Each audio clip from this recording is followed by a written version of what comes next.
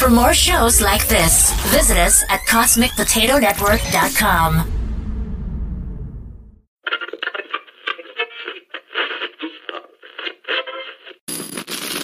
Isn't it about time for somebody's favorite radio program?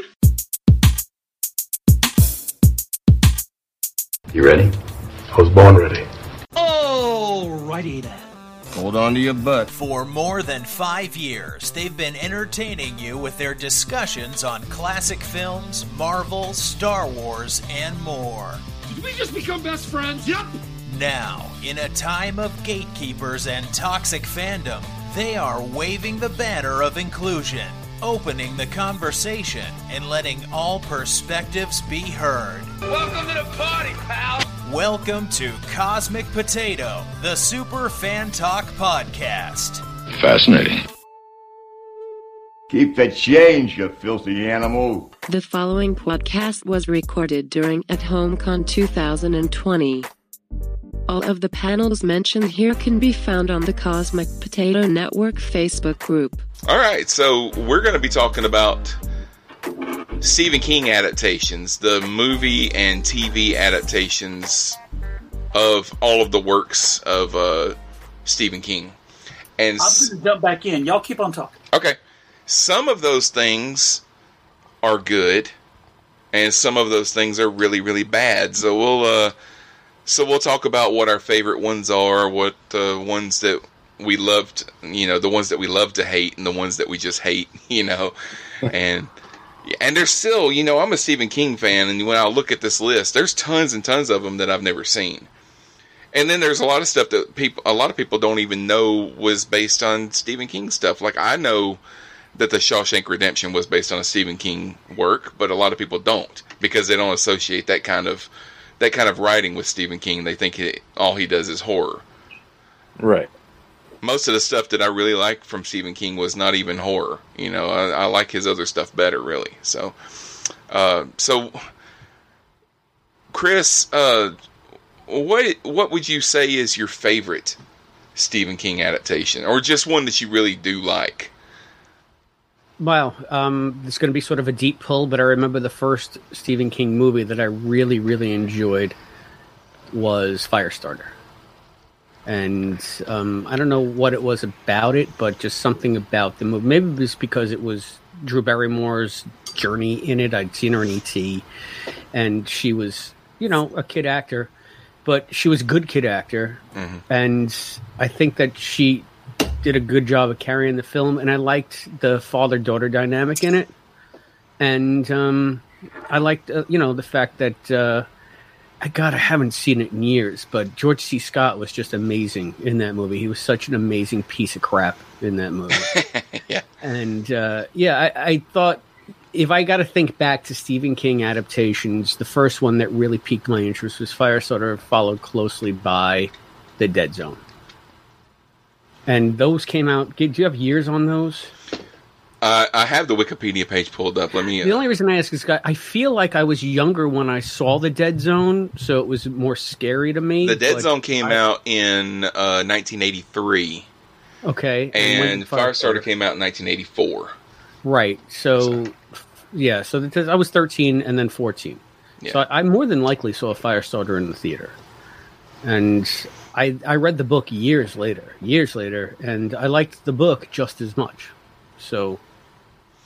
Yeah, that's one thing, one inconsistency that you'll find with Stephen King stuff is that Stephen King, I really like, I like him as a writer, and I really like him as a person too, but he's kind of a whore because he will sign off on just about anything, and there are adaptations out there that are nothing like his work, and then there are some that are pretty faithful to his work. I don't know how much, unless he's contracted himself to write the script, which he did sometimes in the 80s, which he proved that he's not a screenwriter, he's an author. Yeah. But he doesn't have much control over how stuff is adapted. What I've seen him do, though, especially since I really started paying attention to it more with 11/22/63 and Castle Rock, no matter what the critical reception is of the adaptations, he usually is behind them, promoting them, saying they're really good, saying he's very happy with it, even though there's no way in hell he can be very happy with it. In my opinion. I could be wrong. Maybe he's just happy that it's giving him a broader audience. Who knows? I noticed that with when they did the TV version of Under the Dome, back in the 90s and late 80s, they used to do... It's like every year, almost, you got a mini-series that was based on something from Stephen King. We had The Stand, we had the Tommyknockers, and it was a pretty regular thing. Well, now, you don't really do mini-series films anymore. They do these limited series, like, 1-hour episodes weekly for 10 weeks or whatever. And they did that with Under the Dome, but then they told the entire story that he wrote. I think there was a glitch. Yeah, you froze. Yeah. I'm sorry if I spoke over you. No, that's fine. They did the entire story that he wrote, but then they decided to keep going. And he did some press before the show started about how much he loved it and everything. But when they kept going, you didn't really hear anything from him anymore because they're just going off and doing their own thing, and they're not even following the book anymore. Scott, what about you? What's your favorite Stephen King story adaptation? It feels a little bit like I'm giving just like I'm being basic with this one because it seems maybe too easy or too common. But I really do. I always forget how much I like Shawshank Redemption until the occasion comes where it's like, hey, I haven't seen it in a while. I got some work to do around the house. I'm going to throw in my Blu-ray of Shawshank Redemption and have that playing in the background. Yeah, it doesn't say in the background. I'll give it maybe 15 minutes, and then I'm sitting down and I'm watching the rest of the movie. Mm-hmm. Yeah, that's a movie that sucks you in, boy. Yeah. And then between viewings, you forget how good it is until you decide, I'm going to watch it again. And then through the entire runtime, you're just enraptured by it. I don't know what it is about that movie. It's some kind of magic. And, I think the most magical thing about it is that it stands up to multiple viewings. There's no parts at, you could see it 100 times, and I've seen it 100 times, and still there are no seams showing in that film. Yeah. It always seems as genuine the first time you watch it as every time you watch it as the first time that you watched. I don't know what it is. Maybe it's Morgan Freeman. Maybe it's everything. Everything comes together so well. It's the acting. It's also the collaboration of King and Darabont. I usually like it when they get together and do stuff. And I have to. I don't know as much about the mechanics of movie making as some other people, but I have to assume that a whole lot of credit, and he probably doesn't get enough, has to go to he or she. I don't know who it was, but whoever edited that film. The pace of it is. It never rushes by, but I can't think of any moments in the film that drag for me. There's never a part where I think, oh, it's this part. I'll wait for this scene to end, and then we get back to the good stuff. It's all good stuff, and it all goes by at such a steady pace that you don't even notice how much time is going by. It takes you for such a steady, stable, and enjoyable ride all the way through. It doesn't drag, and it doesn't rush. Yeah. So Sherman is on here. He says that he really likes the Langoliers with Bronson Pinchot. The effects are outdated. And that's the thing. A lot of these movies, like the Langoliers, was a 2-part miniseries. But that was that a whole novel, or was that? It was a novella in 4 past midnight. That's what I thought. So they took a novella and made a 3-hour movie out of it, 4 hours on the air, Was Shawshank a novella, or was that a short story? Shawshank was a novella. Was a novella in different seasons, and someone just put it up. It's also Stand By Me was in that one as well. Yeah. Mm-hmm. Stand By Me was a story called The Body, and Shawshank was a story called Rita Hayworth and the Shawshank Redemption, and they were both only about 100 pages long. That book also had Apt Pupil, which has been adapted a couple of times into movies. A couple times. I only knew about the one. I think there was 2 adaptations of Apt Pupil, but I'm not. I have to look that up. And I'm trying to remember the fourth one, and I can't. That might have been adapted too. But I thought that Apt Pupil, when I read different seasons, I thought that Apt Pupil was the best story. But it is by far the least of the adaptations. So that's another weird thing, because The Body, of course, Stand By Me was a phenomenon when it came out. Yeah. And, Shawshank, we can't stop gushing about it. So Apt Pupil was just like, it wasn't a very apt movie. Yeah, it was. There's my pun. There it is. I found it. I found it, and I wasn't afraid to use it. It was nice. It was fine. I expected more from a film that starred Ian McKellen, but what can you do? No, there was only one film adaptation. There was a full-scale stage adaptation in 1995. And I remember reading about that. There was some kind of controversy around it, right? Let's see. The high school thing, or... That's all it says, is that they did a full-scale stage adaptation of the novella, and it was adapted and directed for the stage by Christopher Johnson. Yeah, that's all it says. And the Family Guy did an episode that was a parody of the novella. I don't remember seeing that. Let's see. I think my favorite, Shawshank Redemption is definitely on the list. The Green Mile is definitely one of my favorites, because not only the book, the way that they did the book, because they released it in a serial version, and I was working at a bookstore at the time, so I would usually get a copy of it a few days before we actually put it out on the floor. They released it in six parts, I think, and he would come out with one part like every 2 months for a year. So it took you the entire year to read this book, and then the movie is, I just think that's a fantastic movie. I love it, and it's 3 hours long, and I barely feel the length until it gets towards the end. I think that the end kind of drags when they get to the part where they show Tom Hanks' character when he's in the nursing home, and he's played by the guy that played the preacher on Little House on the Prairie. Reverend Alden. Yeah. and all of that. But I was doing some research for the show, and I found out that Shaquille O'Neal was supposed to play John Coffey. And that would have been a fiasco, I think. Michael Clark Duncan is that character, and he met Darabont through Bruce Willis when they were filming Armageddon. And then, but yeah, that's one of my favorite movies, much less a Stephen King adaptation, is The Green Mile, I think. Mm-hmm. Yeah, I saw it when it first came out, but I don't think I've watched it since then. I remember being very impressed by it, but I can't remember much of it from back then. They used to show it, and like annually, it would come on like network television for a good 5-6 years after it came out. Haven't seen it in a while though. We revisited it shortly before the Castle Rock TV podcast came to an end.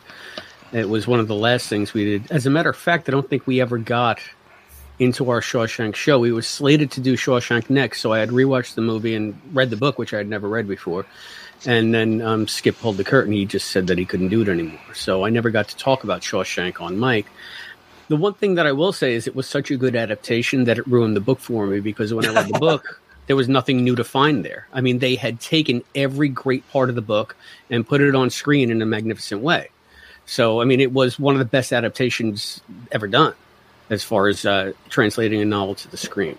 Mm-hmm. Sherman, I don't think that any of that controversy about Apt Pupil had to do with Bryan Singer. I think it had to do more with the Nazi character and the murder, a teenager that was murdering homeless people and stuff like that.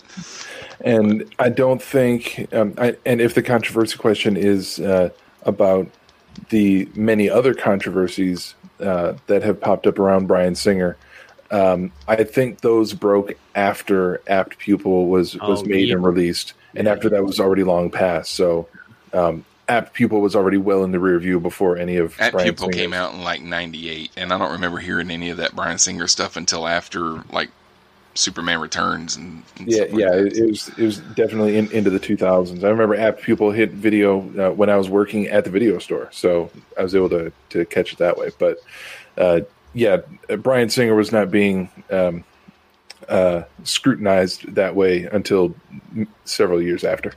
Raven's question, she said, didn't Shawshank bomb at the box office? I don't remember if it did.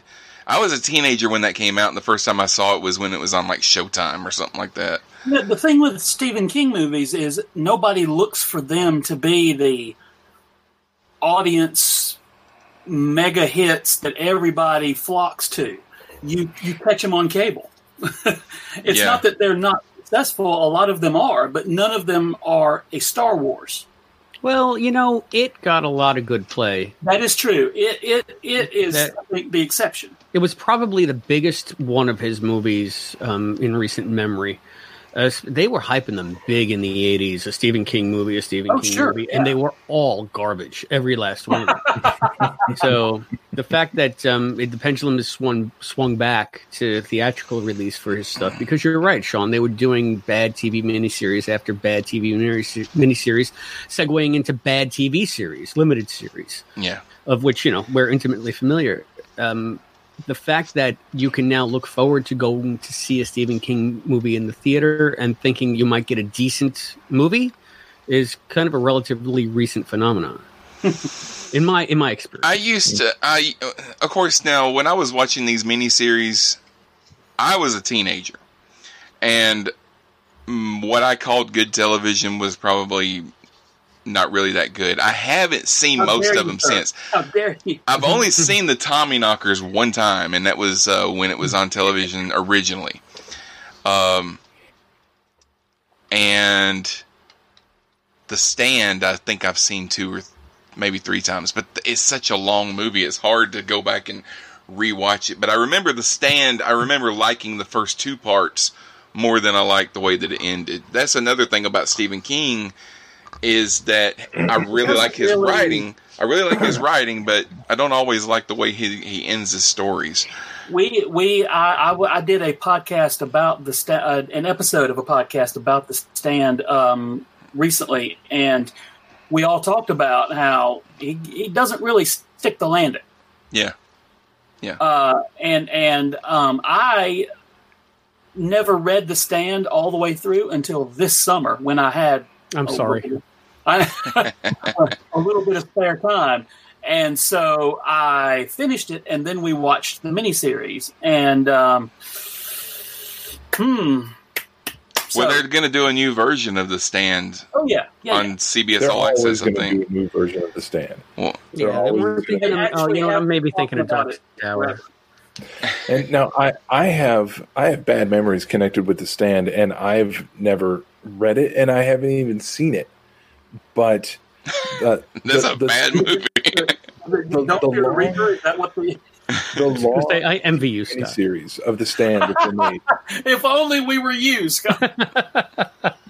The long TV miniseries that they made of The Stand, it was released on video, and this was back in the days before DVD. So it was released on VHS, and it was spread across 4 VHS tapes to get the entire series. Yeah. Now, I still didn't watch it, but I was working at the video store. Some kid, like, I don't know, like late teens, early 20s or something, they came in and they grabbed The Stand and they come up to the counter and they rent the videotape of it. They rented part 1. Okay, that's fine. You can come in, you're going to rent part 1, that's fine. And you'll come in later on and rent the second one. An hour later, I get a phone call at the store complaining that it's not the whole thing. They only got half of it. I said, yeah, the other half was next to it. That's part 1. And right next to it was labeled part 2. It was literally in front of your face. And I'm trying to calmly explain it to the guy on the phone. And then one of his buddies behind him grabs the phone out of his hand, puts it up to his face and says, "You didn't tell us there was a part 2, you effing N-word." Uncensored in reality. And then he hung up the phone. Okay. So I put a note on on the computer saying, "So this is what these guys said. Don't run into them anymore." Yeah. I want to read some of these comments before they scroll away from me, but this is just labeled Facebook user, but this is actually Jerry Adair. Jerry Adair. She's a friend of mine. She says the Green Mile is amazing. I think King's work about the horrors of human nature just translate better than the ones about the horrors of what's in the closet. I agree with that. And then they're more relatable that way. I think. I think that's why I like them more. I mean, Cujo is great. She even mentions later on that Cujo was not bad, and it was a disturbing movie for me. But I find his the more human stories to be scarier in a way. Sherman says he prefers Tim Curry's interpretation of it to Skarsgård. Stop it! Just stop it. And it's not against Tom.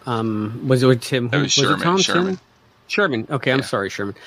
I've just seen ever since the new It movie came out a whole backlash of some online contingent that seems to hold the miniseries in reverence, and that miniseries was a pile of shit. I watched that thing over again for Castle Rock because we were doing all the stuff leading up to the Castle Rock series, and we found a lot to talk about and a lot to laugh about. But I don't know that you can hold it in reverence. I just don't. And Tim Curry was more campy and broad as Pennywise than scary. Yeah. So well, it depends on who's watching. And then when I watched it, I was like 11 years old, so it scared me. Now, if I was, my dad was, my age now at the time, obviously it didn't scare him at all.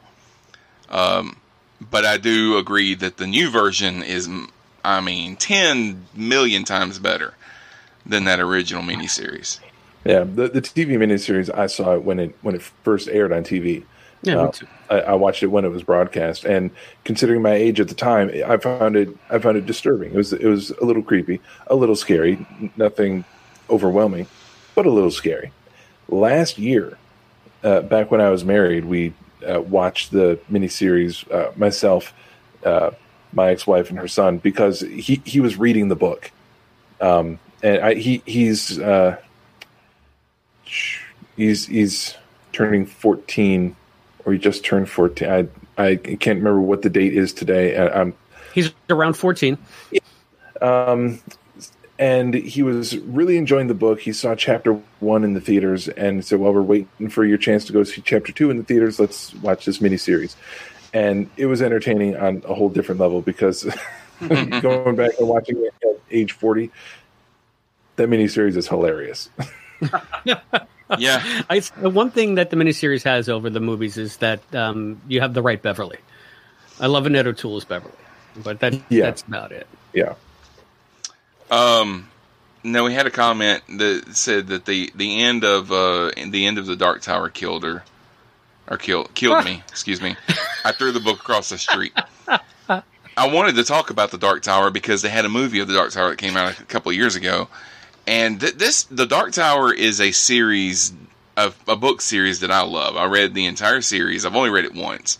It's Stephen King's magnum opus. It's his Lord of the Rings, I wish you'd stop saying that. It is. It's not anywhere close to the caliber of Lord of the Rings. No, I know. It's his Lord of the Rings. For him, it's Lord of the Rings. And he spent so much of his life writing these books to make that movie. One 90-minute film that's supposed to encompass this story is. I was very disappointed. Did they try to adapt the entire series? No, they adapted. It wasn't even that they adapted The Gunslinger. It was I don't really know how to tell you they did it because they didn't adapt anything in those books. They took aspects from all of it and put it in this one. But the only characters in it were you had Roland and you had Jake, and then you had the Man in Black. Man in Black. And it's like a continuation of the books because it's almost like you're seeing something that happened after the last book. Because in the last book, spoilers. In the last book, they kind of insinuate that everything is kind of starting over for him, for the main character. Mm-hmm. And he's going to be continuously doing this, everything that we read, he's going to be doing this over and over. Every time he finds the Dark Tower. Yeah, every time he finds the Dark Tower, it starts all over. And, like, the movie was almost like it was supposed to be another... Right, it was another turn of the wheel, right? Right. I think that's how he interpreted it. I didn't like that, though. I wanted an adaptation, but for so long they were supposed to be making a TV adaptation on HBO, and Ron Howard was attached to it for some time. What I had read it was going to be in conjunction with a movie or multiple movies. Like they would start out with a movie, and then that continues on television, and then that would slingshot you back to the theater for another movie, which would then be picked up once again on television. Yeah, seems like an idea that will never work because Marvel kind of tried it and. Yeah, with Agents of S.H.I.E.L.D., and then they just decided, we're not going to tie this together anymore. I think that there was a disconnect between the TV side of Marvel and the movie side of Marvel. Oh, sure. Yeah, so absolutely. that might have had something to do with it as well. I mean, there were people that were vested in not keeping them, mingling them. Mm-hmm. And you guys were talking yesterday about who we'd like to see in the MCU going forward, and everybody said Daredevil. Jessica Jones came up too, but I was listening in. I still think that it could work if there was a concerted effort to do it. But it seems like with a lot of the properties that we love, the film side is separate from the TV side. So there's not a lot of synergy going on. Mm-hmm. But, even what we have in the latest crossover, the Crisis crossover, they brought Ezra Miller, is that his name? As Barry to meet Barry. So it's not that it can't be done. I just think that there's been a lack of coordination and or will on the part of a lot of people.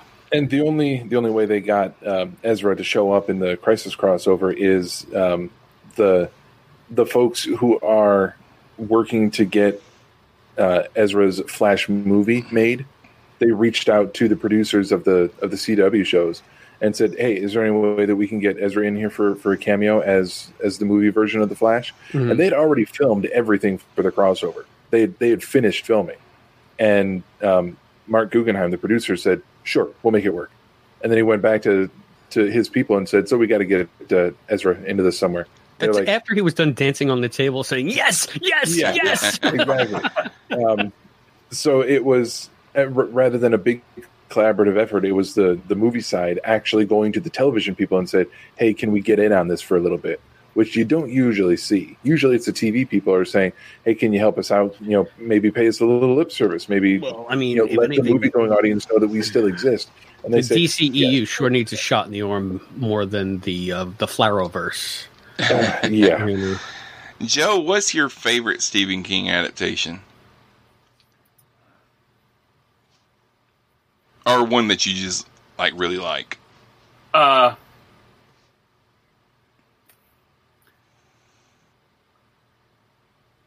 Stand By Me. Yeah. Hey, that's a good one. Mm-hmm. Number 2 would be Maximum Overdrive. Wow. We did a drunk commentary about that one, boy. Yeah. Stand By Me is a great movie, and it's like a good coming of age movie. And it's another example that Stephen King does really well when he's not trying to scare you. He's just trying to tell a good story. And it was based on another novella that was only 100 pages long or something like that. Now, my wife's favorite Stephen King book is Gerald's Game, because she said it is the scariest thing she has ever read. And they did a live action version of that, and she said, "No, I'm good." The Netflix movie of Gerald's Game that came out a couple of years ago, I really liked that movie. I thought they did I never read the book, so I can't tell you how faithful of an adaptation it is. But I did like the movie with Carla what's her name? Carla Gugino. Yeah. I don't know if I'm saying Carla Gugino. I say it different every time, but I love her just the same. Yeah. Always have. Yeah, she probably says different every time too. And if I'm not mistaken, it was her and Bruce Greenwood. Bruce Greenwood, but spoiler, it happens at the beginning of the movie. He dies like 10 minutes into the movie. That's what Gerald's Game is about. I mean... Yeah, that's the whole premise, right? Yeah. But he's Kelvin Captain Pike, so he at least gets a mention. Yeah. And he does, he does have a few scenes after his death scene, because she has some flashbacks and she has some visions and things like that, so... Raven says Gerald's Game is trash. Which, the novel or I don't know if she's talking about the novel or the movie, but and Sherman says Gugino, so I guess I was right. Okay. I'm not even going to go there anyway.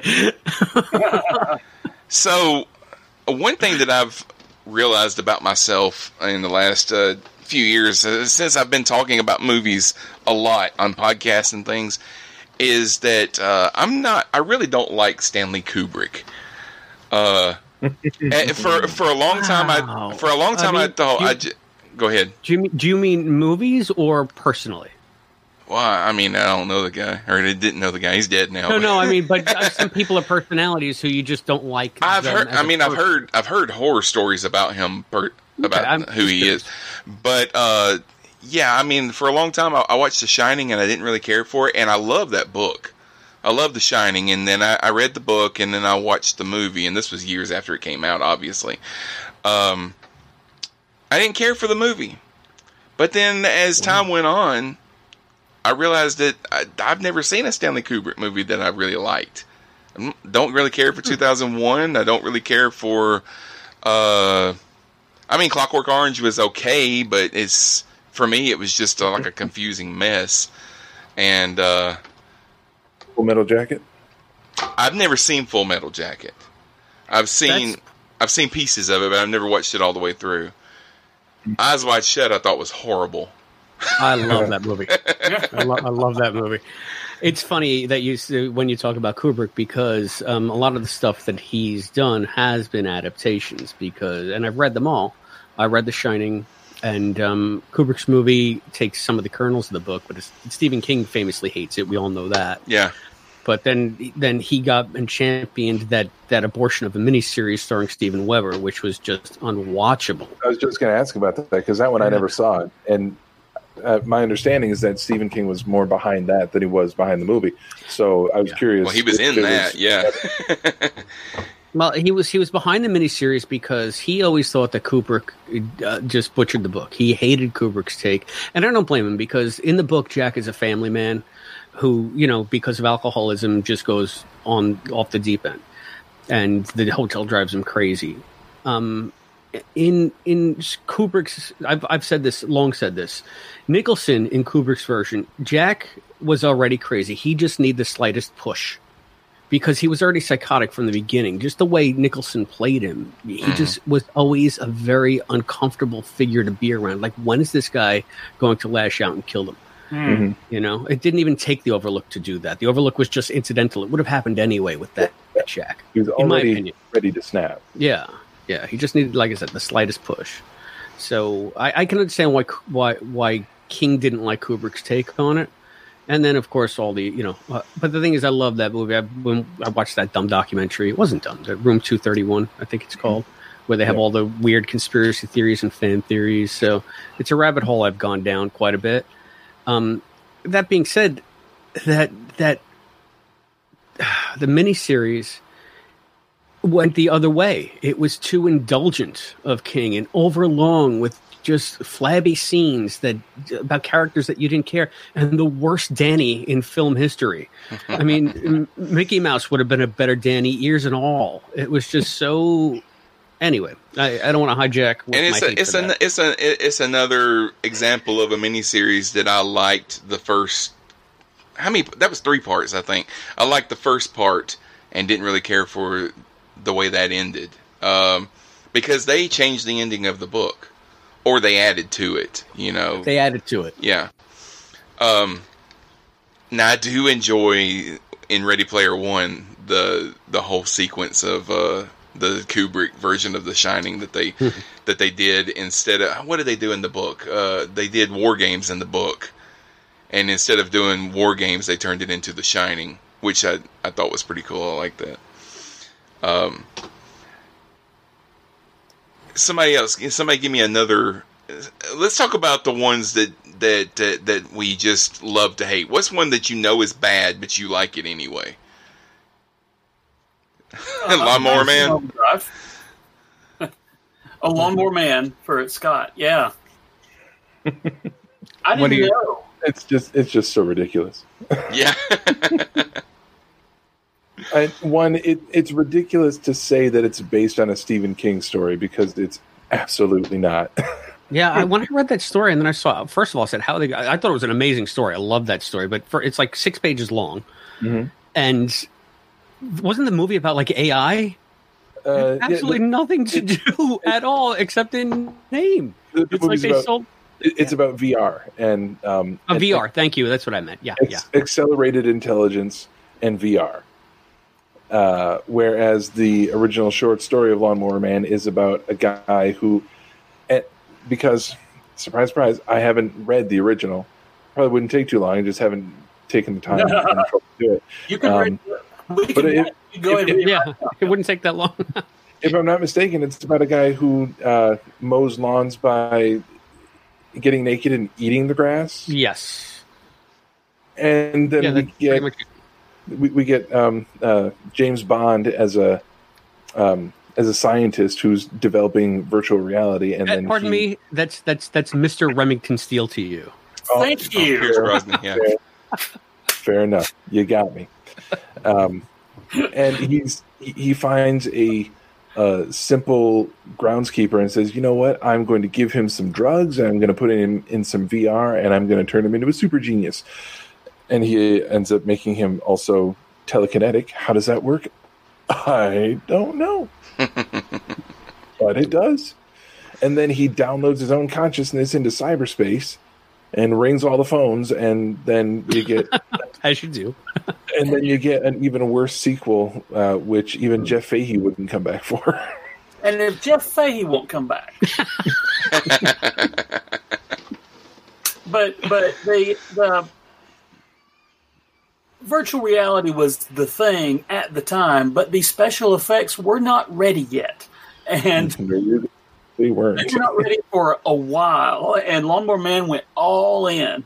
And I appreciate that they gave it a shot. Just that part. Whew. Yeah, the Max Headroom commercials were better than a lot of what you saw. At the time, I saw it and didn't think anything of it, but now that I've seen today how people can make virtual reality look like something, I go, oh, that's what they were trying to do. Mm-hmm. It's funny you ask, like, which ones do we love to hate? And I don't think I've ever found that middle ground with King. Anyway, it's funny.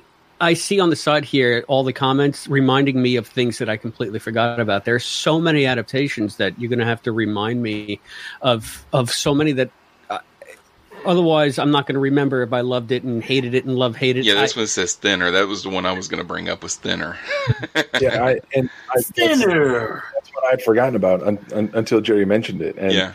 Again, that was another one that I think that one came out while I was at the video store. So I would see the trailer for that like twice an hour for 8 hours straight.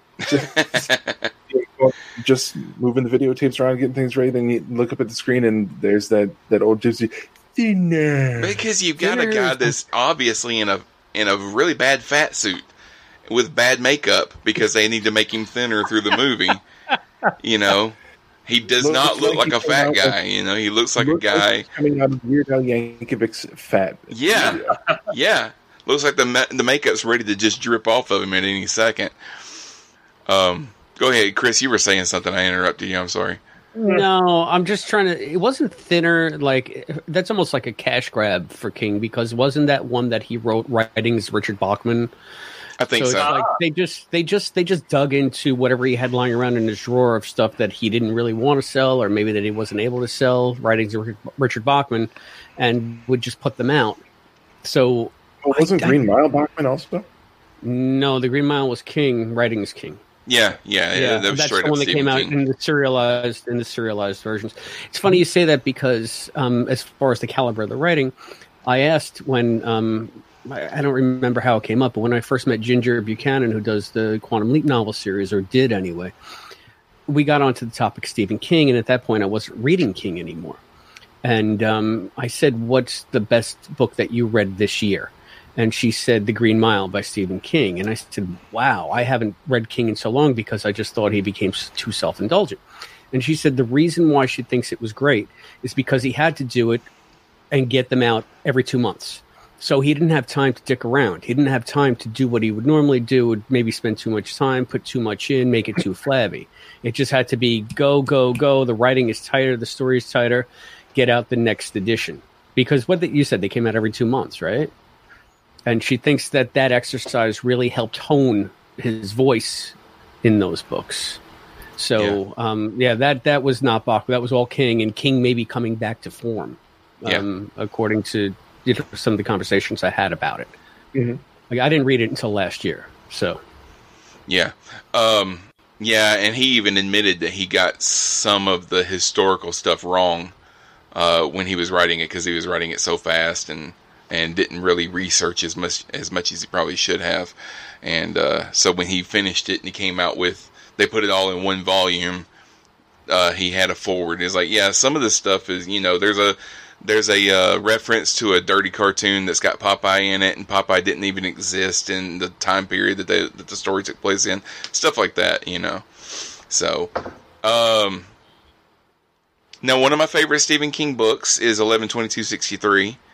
And that's one of the first ones that they turned into a TV series instead of doing a miniseries. And Chris did a whole podcast about that series. You've heard me talk about that enough. I'll set this one out just out of deference. No, it's just that story is so great. Now, I'll admit I enjoyed the series, but it would have been better as a movie than a TV show. Honestly, it depends on how they adapted it. It could have been an amazing TV series, but they just screwed the pooch. They did an awful adaptation. The good thing was that we were never at a loss of great content for the podcast when that show was on. And I've been thinking a lot about 11/22/63 lately because we're up to the Lee Harvey Oswald of Quantum Leap on the Quantum Leap podcast. Yeah. So I've been revisiting sort of all of that stuff, and it's dredging up a lot of memories. So maybe I haven't been talking about it here. I just feel like I've been talking about it a lot lately, and I don't want to filibuster. But it's just weird how it's come back into my life. Well, no, these last several weeks. Scott and Joe, have y'all ever seen 11/22/63, the series? That was that Hulu? Yes, It was Hulu in 2016. Yeah. Brandon, we talked about Under the Dome for a minute a little while ago. Go ahead, Scott. I'm sorry. I saw the build up for it as it was coming, but I never got a chance to see an episode. Okay. Yeah, don't worry about it. I'm with Scott. I read everything leading up to it and didn't have Hulu at the time, and then just didn't feel the urge to. Since now I've got it, and I can watch it tonight if I wanted to. Mm-hmm. It's a cool thing. But you got to watch Captain America tonight, so. But yeah, of course. But yeah, it didn't. It's not one of my favorite Stephen King things, so I didn't seek out the live action version. I tell you what, the one good thing that I can recommend from that miniseries is Daniel Weber's portrayal as Oswald. He was the whole freaking show. He was so good as Oswald. I still say sharpshooter every time I think about it because that was what he said right before he shot Kennedy, and. It's unfortunate because Jake and Sadie were such great characters in the book. Did you read the book, Joe or Scott? Yeah. No, Scott didn't read the book. Well, Jake and Sadie are great characters, and Sadie came across. The other good part is, I forget her name, the one who played Sadie in the adaptation was really good. She's a blonde lady. But James Franco was just Franco. It's just Franco being Franco, phoning it in. Not really being, it seems like he was thinking about other stuff half the time. There was even a scene between him and I interviewed this woman too. Anyway, one of the teachers, the black character, basically the black character, where she's telling him that she's dying of cancer, and they digitally put a tear rolling down Franco's cheek to give it some kind of emotion because he's just sitting there like a block of wood. Yeah. So, I mean, that shows you where they were with that, and they made some very bad choices with that adaptation. They did. So when that came out, there was kind of a surge of Stephen King stuff coming on TV because they had Mr. Mercedes that came right after that. Castle Rock came a couple years after that, which is not an adaptation. And then the Mist. The Mist is a TV series, and it's awful. Don't watch it. But the film adaptation that Darabont did is great. Everybody loves that. I love that because the end. Okay, have you guys seen it? I've seen it. Mm-hmm. I've seen it in color and in black and white. I'm gonna spoil it. So at the end, which it didn't happen in the original story, right? They can't get out of this mist, so they basically let Thomas Jane's character kill all of them, including the child. And then, like, as soon as he shoots the last bullet, the mist clears and the National Guard's coming through and they clear everything. Yeah, and it's like if you'd waited 30 more seconds. But isn't he just like standing there screaming melodramatically in slow motion because he was out of bullets? He was trying to shoot himself and he was out of bullets. So yeah, he did not do his proper due diligence beforehand. Say, okay, there's 3 of us and we all need to die. Can I do this? Oh, 2 bullets? No, didn't even do that. There was 5 of them in that car. There was 2 old people in the back seat, and there was Angela from The Walking Dead, Andrea from The Walking Dead sitting beside him, and then the kid. And he only had 4 bullets. So, but yeah, I like that movie, and I like that the ending was completely unexpected. Even if you had read the story, you didn't know that was going to happen. I thought that was the cheesiest ending. That's the problem. Yeah. I thought the ending of the story was 10 times better. Oh, I love having Chris on because he always disagrees with me. You're the new Skip. Yeah. Or I'm the same old Chris, whichever, I don't know. Since we were talking about 11/22/63 and we were talking about James Franco in it and about him being just, a block of James Franco colored wood as usual. And it just got me thinking, would it have made the series more enjoyable for you, Chris, if he had played the entire thing as his portrayal of Tommy Wiseau from Disaster Artist? You got the wrong guy. I've never seen The Room, have no desire to see The Room, and yeah. You don't need to see The Room. You do need to see the Disaster Artist. So. I can't imagine that the series could have been any worse. So sure, that thing, Scott. Sure. I'm gonna save Kennedy. Yeah, we're gonna do that. We're gonna save. Oh, hi, Jake. Oh, hi. Oh, hi, Jackie. Oh, hi, Jackie. You're so funny, Mark.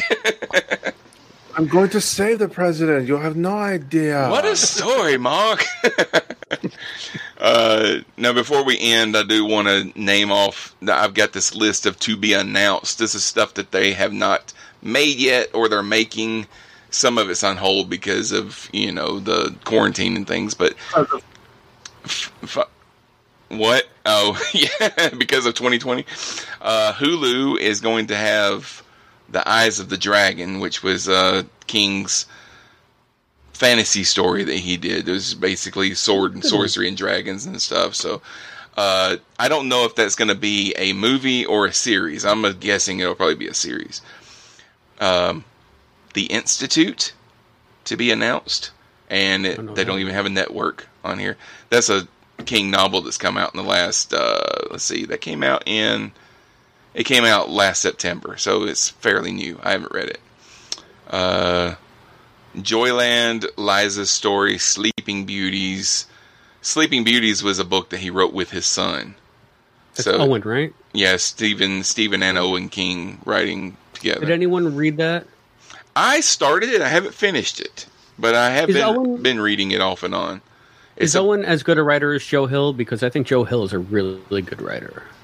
So far, it reads as Stephen King. I mean, I haven't noticed any difference in his normal writing style. So I don't know if they just kind of collaborated on the story and then Stephen is actually the one doing the writing or what. But and then The Stand is supposed to be coming to CBS All Access.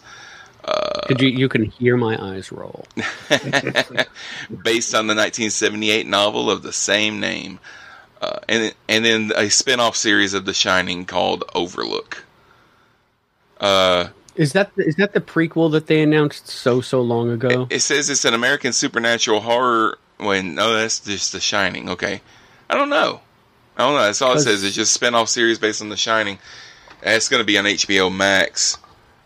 They announced the prequel series way back when Stephen King announced that he was writing Dr. Sleep, so that they were going to have a sequel and a prequel at the same. And he had nothing to do with the Overlook prequel. It was just them cashing in on the IP. I guess they still had the rights to using some of those ideas or something.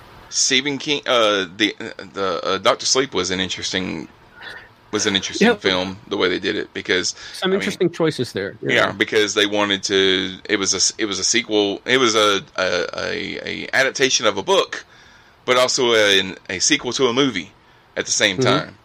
You know, when they went to the Overlook, they used all the style choices to be reminiscent of the film more than the book. They even had a guy that was supposed to look like Jack Nicholson as the ghost of. A different version of Scatman Crothers, the new improved Scatman Crothers.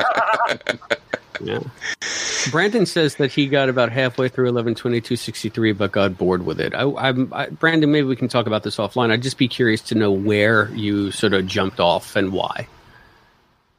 Anyway, because it was 9 episodes. It was 9 episodes. I never found it lagging. I thought it was doing okay. I wonder if he means the book or the series. I think he's talking about the series. Okay. But the series, I can see why you would do it after the 3rd episode. All right. Joe, let everybody know where they can find you. Right on my name tag right there on the thing, you can find a lot of the geek stuff that I do on Instagram and on Twitter at Classic Track.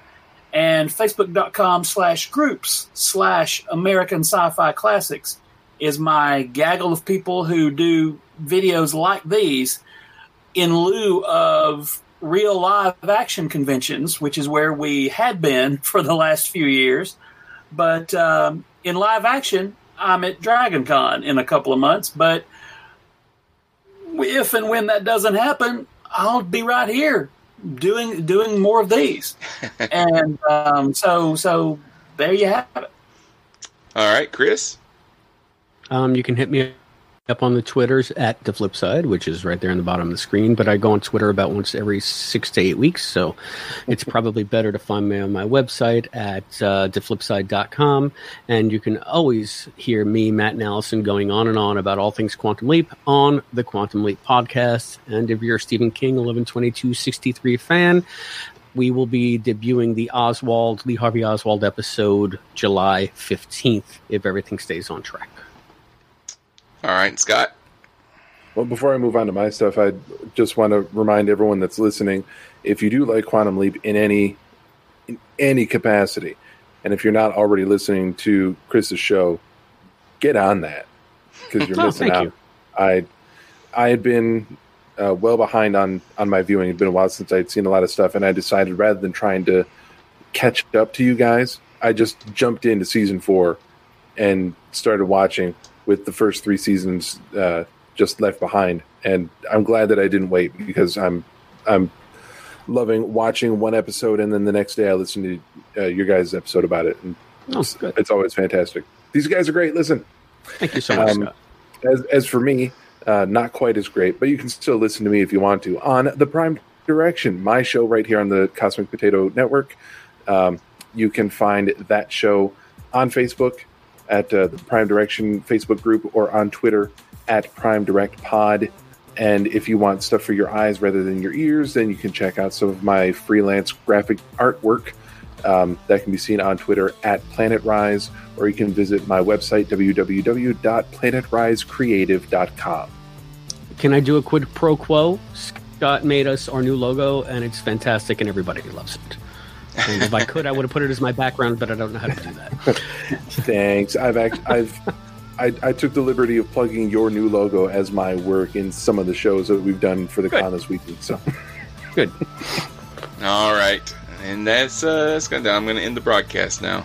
Thank you for joining us. You can contact us by joining our Facebook group, following us on Twitter, or sending an email to cosmicpotatopod@gmail.com. You can find all our episodes on Apple Podcasts, Stitcher, Spotify, and at CosmicPotatoNetwork.com. Be sure to join us again next time on Cosmic Potato, the Super Fan Talk Podcast.